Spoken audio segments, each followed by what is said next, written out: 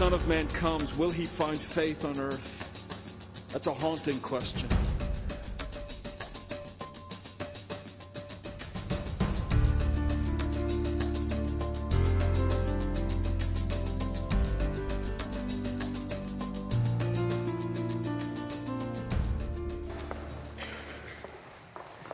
I deeply appreciate the music ministry that our church has.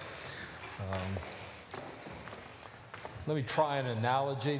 This is something that occurred to me this morning, and I'm going to confess to you, I haven't thought it through. So you're sort of like seeing a sermon illustration being born, and we're hoping that it works. But I was thinking about that this morning, that when I play music, I play notes.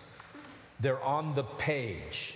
They're at a certain spot with a certain stem and maybe a flag and maybe a dot or two, and I play notes. Other people play music.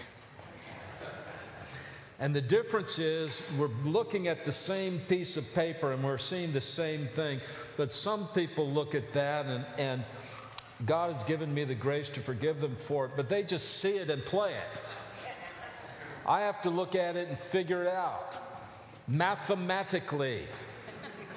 You think I'm joking. I took piano lessons in high school, and my piano teacher was trying to teach me how to play. It's called 3 against 4. Excuse me if I'm boring you, but it's called 3 against 4. And what you do is you play 3 notes with the left hand while you play 4 notes with the right hand. Try it sometime. That's what it sounds like. Okay.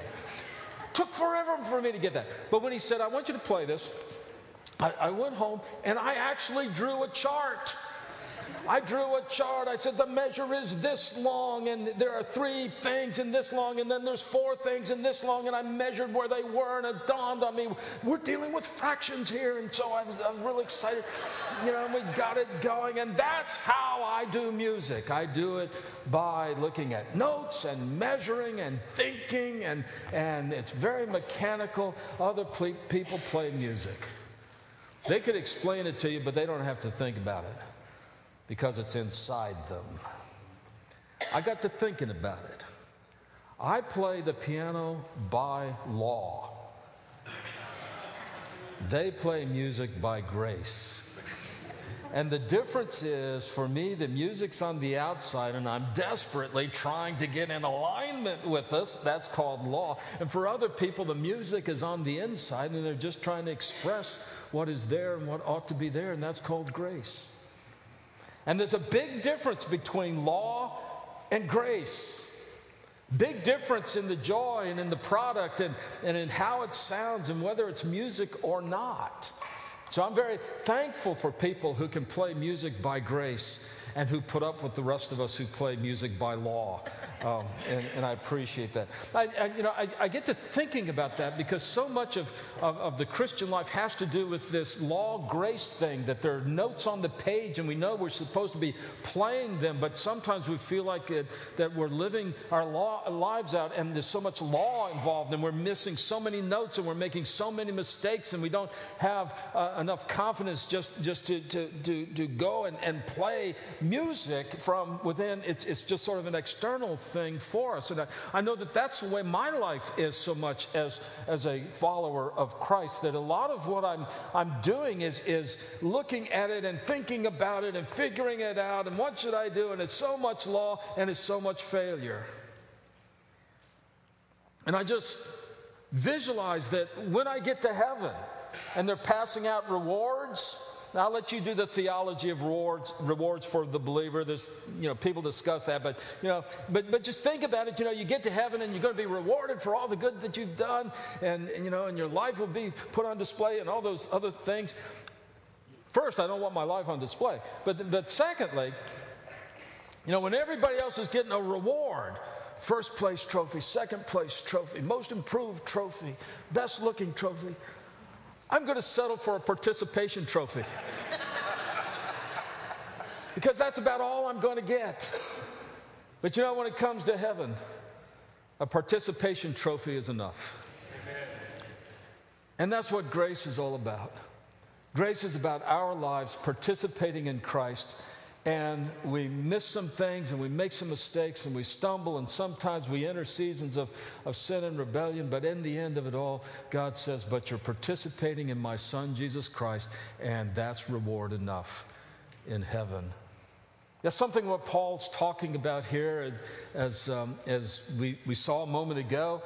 His invisible friend said, why not sin that grace may abound, those kinds of things. And Paul is essentially saying, well, no, that's totally incompatible with grace. When God's grace comes into your life, sin is incompatible with it. Let me give you a spoiler alert, okay?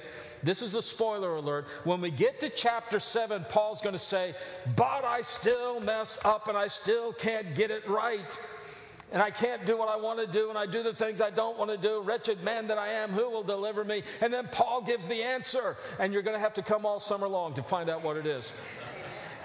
But when he gets to chapter 7, he's going to deal with, the reality of it. It's sort of like in these chapters, Paul isn't showing you my car. See, if you look at my car, which is a great car, it's a fine product, and it still runs. But the point is, it's got dents in it, and it's got paint off of it, and it's got some mileage, and it leaks a little bit of mystery fluid. I still don't know what it is. But, that's the reality of my car. What Paul is doing is he's showing you the showroom model. The way the car looks in the showroom, this is what it's supposed to look like. Now, go and drive. And yeah, things are going to fall apart and things are going to get loose. And, there's going to be problems along the way. It's still going to be a car and it's still going to get you there. But let me show you what it's supposed to be to start with. Then in chapter 7, he shows you my car. But he says, here's what's going on. You look at verse 15. He says, what then? Are we to sin because we're not under the law, but under grace?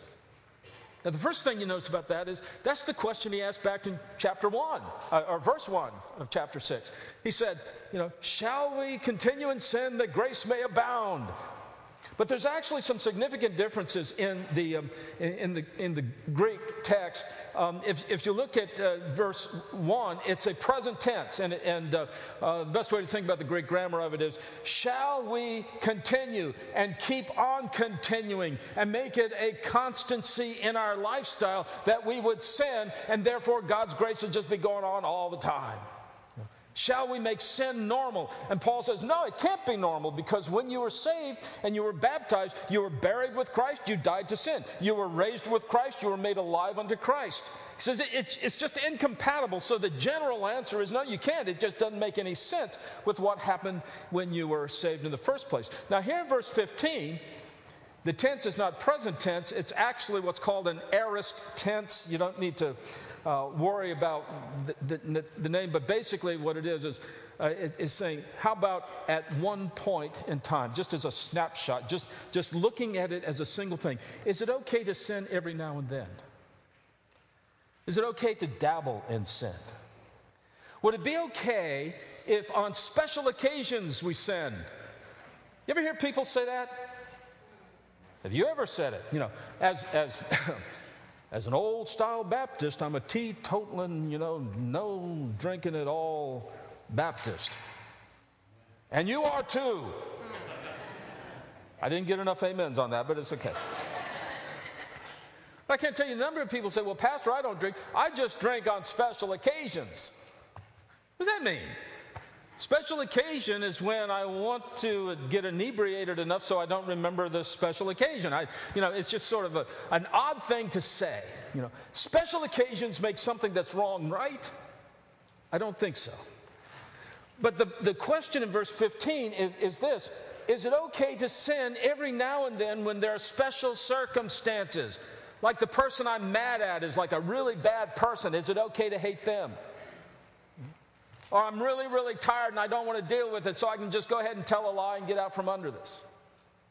Now, is it okay that we sin sort of at the strategic level, or the tactical level, I should say? Is it okay to sin at the tactical level every now and then? So that's the difference in the questions. One is it broadly okay to sin? And the other one is, can we sin just every now and then, just a little bit? And what Paul is going to say is, absolutely not. We're just not going to do it. Because when you let a little bit of sin in, when you say a little bit of sin is normal, you are tying yourselves back to sin and to death. Let's read how he does it. Are we to sin because we are not under law but under grace? Wait a minute. Did you catch that last phrase? Not under law, under grace. Normally we think about we're saved by grace. You know, grace is the instrumentality that saves us.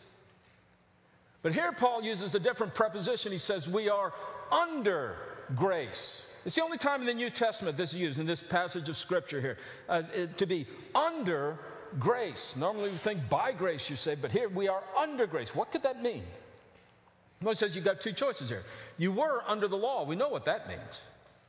When you're under the law, it means that the rules and the regulations are what guides your life. It's what tells you what to do. It controls you. It's what helps you decide whether something is worthwhile, whether you're a good person, a bad person, whether life is going well or badly. Those kinds of things. To be under the law is to be shackled to the power of rules and regulations. It means everything you do, you look to the law and to this checklist to find out if you're doing the right thing. So that's what it is to be under law. Paul says we're not under the law. We're not trying to keep a list of rules in order to be justified with God. We are under grace. And what that means is we are looking to grace, the grace of God to define us, the grace of God to shape us, the grace of God to give us the mechanisms whereby we decide is something good or bad, is it worthwhile or not. See, we are under grace means that our whole lives are consumed by the grace of God. Now, the grace of God comes to us through the cross of Jesus Christ. When Jesus died on the cross, the grace was made abundant and free for us. And so, to be under grace is to be under the shadow of the cross. It is to realize that at every step along the way, at every part of life, it is the sacrifice of Jesus for us that makes life possible at all. It is the sacrifice of Jesus for us that has reshaped and remolded us and is conforming us into his image, as we'll see when we get to chapter 8. So the cross is always over us. We are under the shadow of the cross because we are under the grace that was made manifest at the cross. The grace of God was made available to us through the holiness and the perfection of Jesus Christ. You see, when he died on the cross, he died as one who was fully man. Jesus is fully God, worthy of all worship and praise, and he is fully man who gives us a real picture of what it means to be a human being. Ever hear somebody say, well, you know, to sin is human? Sure, I sin. I'm human. There's nothing human about sin. Sin destroys humanity. When we rebel against God, we are turning away from what we ought to be as human beings. So it's not, to sin is human. To sin is inhuman. It is contrary to human. It is against human. But Jesus Christ lived a perfect life, a holy life. That's what it means to be a human being. And so when we come to Christ and we accept him as our Lord and Savior, and now we're going to live as a follower of Jesus Christ, now his holiness and his perfection is the definition of what it means to live. Because the holiness of Christ brings the grace of God to us. You see, it's all about Jesus. That's hard to believe, but it's all about Jesus. The grace of God is about Jesus Christ. It's not about us. No. Sometimes we think, well, the grace of God is about me because the grace of God is there if I need it, but if I need it, then I'll go get some grace of God, and maybe I'll carry a little bit around in a little pouch and bring it out like hand wipes or something, just on an as-needed basis. And, the grace of God is there for me to use when I need it, when I think I want it. No, the grace of God is about Jesus. And if you know the grace of God, you are consumed by who Jesus is. That's why in our preaching, what I pray more than anything else is that you would fall in love with Jesus moment by moment and day by day, that you'd see how wonderfully beautiful he is and how marvelous he is. And you would be so attracted to him, you would love him so deeply that your whole being would be drawn to Jesus Christ because it's all about him. And so to be under grace is to be consumed by the grace of God in Jesus Christ, under the cross, under the holiness and the perfection of Christ, under who he is. By the way, that's why when Jesus went to people and he wanted them to know the grace of God, he didn't go to them and say, look, I have some 10 helpful hints on how to live a better life.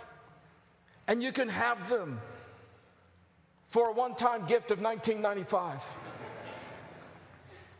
He didn't go to people and say, look, I want you to be happy and fulfilled and set free from your materialism. So what I have is a 3-CD set. And you can have this and take it with you. And if you buy it today, you can have a podcast link. Jesus didn't go to people and say, I'm live streaming the truth of life today. If you want to go on, you can log on and find out what it is. When Jesus went to people and he cared about them and wanted their lives to change, what did he say? He said, follow me. That's what he said. Follow me. The Christian life is about Jesus. It's about following him, being like him, emulating him, putting him on display in our lives. So to be under grace is to be a follower of Jesus Christ, somebody who has denied the self, who has taken up a cross daily and is now following in the footsteps of Jesus Christ. So Paul says you're not under the law. You're not under some legalistic religious system. You are under grace, and that grace is brought to us in Jesus Christ. And so that's why we're raised to walk in newness of life, raised to walk, to live in Jesus Christ. That's what it means. We are under grace. We are under the grace of God. That's what it means to be under the grace. We're looking to God's grace in Jesus Christ for everything, constantly.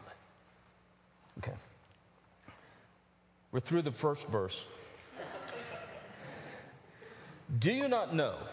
Now, the second thing he's going to talk about is the authority of the grace of God. He says, do you not know that if you present yourselves to anyone as obedient slaves, you're slaves of the one whom you obey?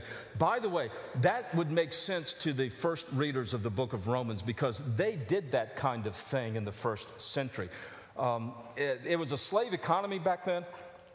And there were like 7 different levels of slavery. The worst was chattel slavery. That's what we had in America. But somewhere in the middle there was servanthood. You would be a doulos kind of slave, a household slave or a household servant sometimes. And what would happen is if you were, sort of like down in your life and you couldn't get a job and you couldn't feed your family, you might go to somebody who was rich and say, look, I will be your doulos. I will be your household slave. All you need to do is feed me and house my family, and I'll do whatever you say. It was sort of like a credit card system. You go to the bank and say, I'll be your slave if you'll loan me this money. And so when Paul says, don't you know when you present yourself to somebody, you present yourself for obedience. People were doing that all the time back then.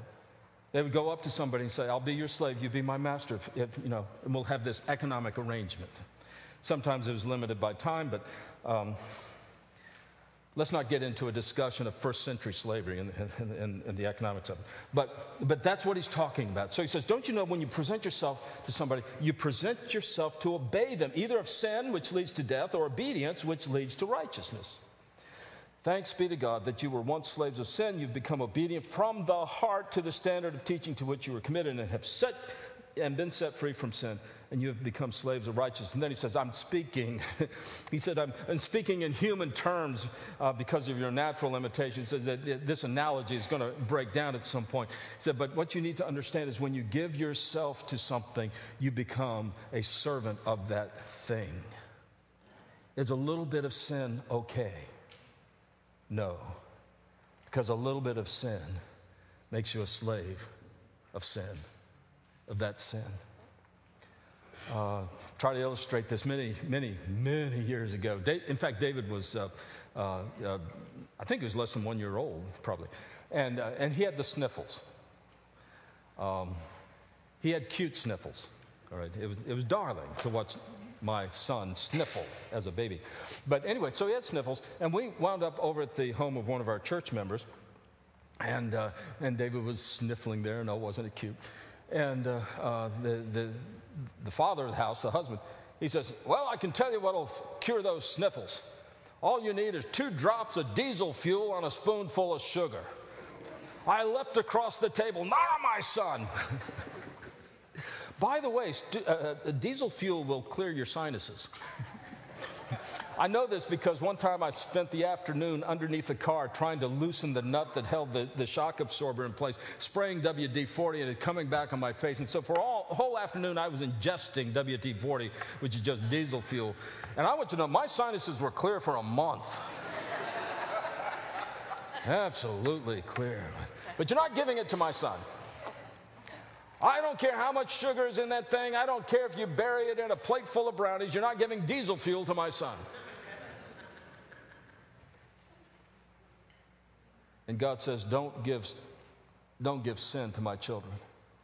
I don't care if you bury it in acceptance and sociability and worldly value. I don't care what you bury it as. Don't feed diesel fuel to my children. Because a little bit of sin is deadly.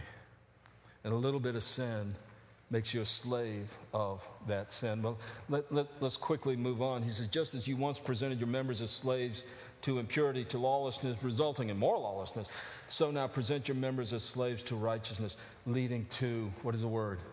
Sanctification. It says, every time you reach that point and the question is, am I going to sin? And you say, no, I'm not going to sin. It's incompatible with the grace of God. The grace of God rules over me. I don't have to sin like that. Every time you do that, it's a small step forward in the process of being made holy, of being sanctified by the power of God's grace. And let's close this out. It says, for when you were slaves of sin, you were free in regard to righteousness. That is, you just didn't care about it. You didn't. But what fruit were you getting? It says, what happened when you didn't care about righteousness, but all you cared about was your own sin? What resulted from that? You're ashamed of it now, but what happened? He said, the end of those things is death. He says, that's what happened. You see, you're going to be the slave of something. You're going to be in bondage to something, is what Paul is saying. It's either going to be the law and sin, or it's going to be grace and life. I grew up in the 60s, or I became, I was a part of the 60s generation, okay. And I remember all my friends, we came up with phrases. I think do people still say, that's not my thing?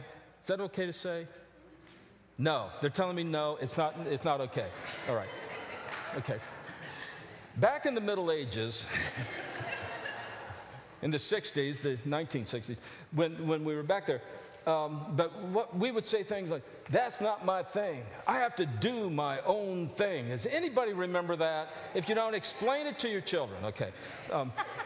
I'd have to do my own thing. And the idea was, I'm free. I can just do whatever I want to do. And what amused me and amazed me, and Debbie noticed it too, everybody who was doing their own thing looked exactly like everybody else who was doing their own thing. I'm going to be free. How do I do that? Oh, I'll be like that. I'll be like that. The only people, I just thought of this, Deb. The only people who were doing their own thing without looking like everybody else were the Christian kids. That was actually it. They were the only ones who were not going along with the crowd. You're going to be in slavery and bondage to something, Paul says. It'll be to sin or it'll be to grace. You'll be under law or you'll be under grace. And Paul says, and when you were under law and when you were under sin and when you were obedient to sin, what did that lead to? That led to nothing but death. Ultimate death. But look here at verse 22.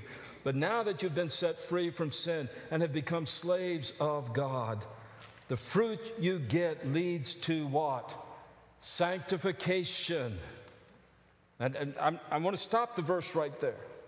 It says, what happens when you're under grace is God is working to make you holy, to make you like Jesus, to make you look and like a vessel of God's praise. That's what's happening, this process of belonging to God and honoring, glorifying Him. That's what's taking place in your life. And so when you come and you're under grace, that sanctification starts to work in your life and work in your life.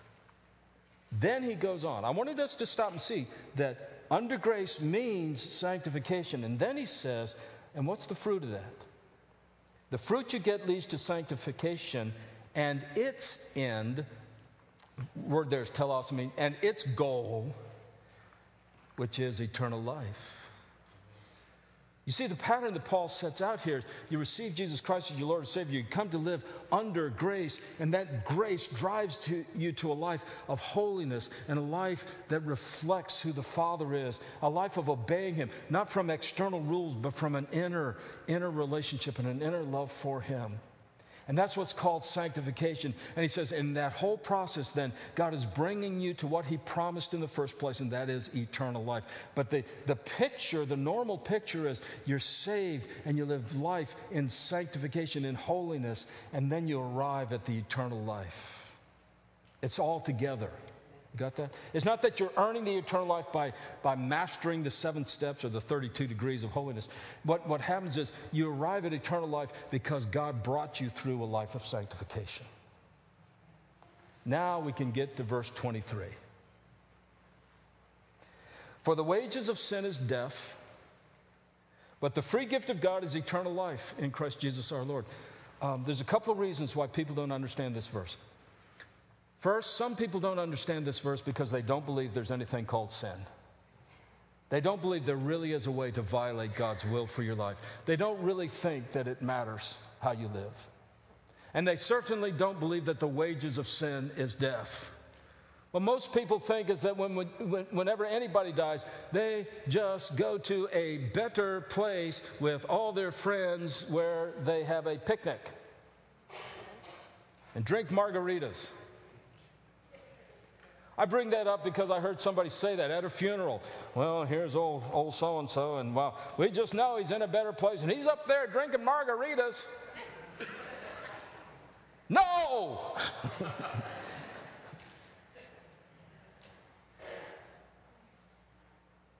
There is a consequence to how we live.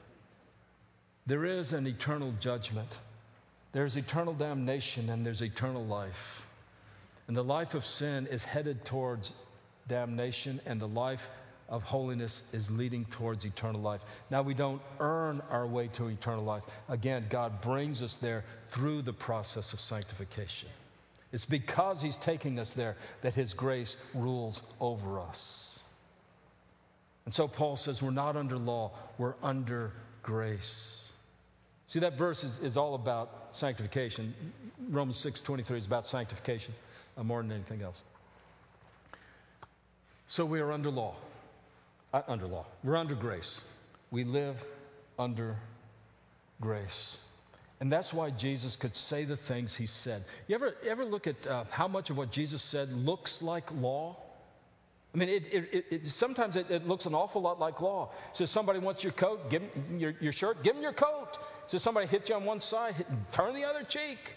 Somebody makes you go 1 mile, go a 2nd mile. That sounds a lot like law until you realize it's infused with the grace of God. Why can we go the extra mile? Why can we give up the cloak as well as the shirt? Why can we turn the other cheek? Because we know the grace of God that is bigger than the injustice inflicted on us in the first place. And because we're under grace, we can actually do silly things like give away all our possessions and come follow Jesus. See, whatever looks like law in the Gospels is actually there because of grace. It says this is what under grace looks like in your life. Very quickly then, what I'd like to challenge you to do sometime this week, just at some point, just stop and think about something going on in your life and say, what does the grace of God ask me to do in this situation? Not what does the law require, not what does religion require, not what does some hellfire, brimstone preacher require, and not what some dispenser of joy preacher requires. What does the grace of God in Christ Jesus require of my life?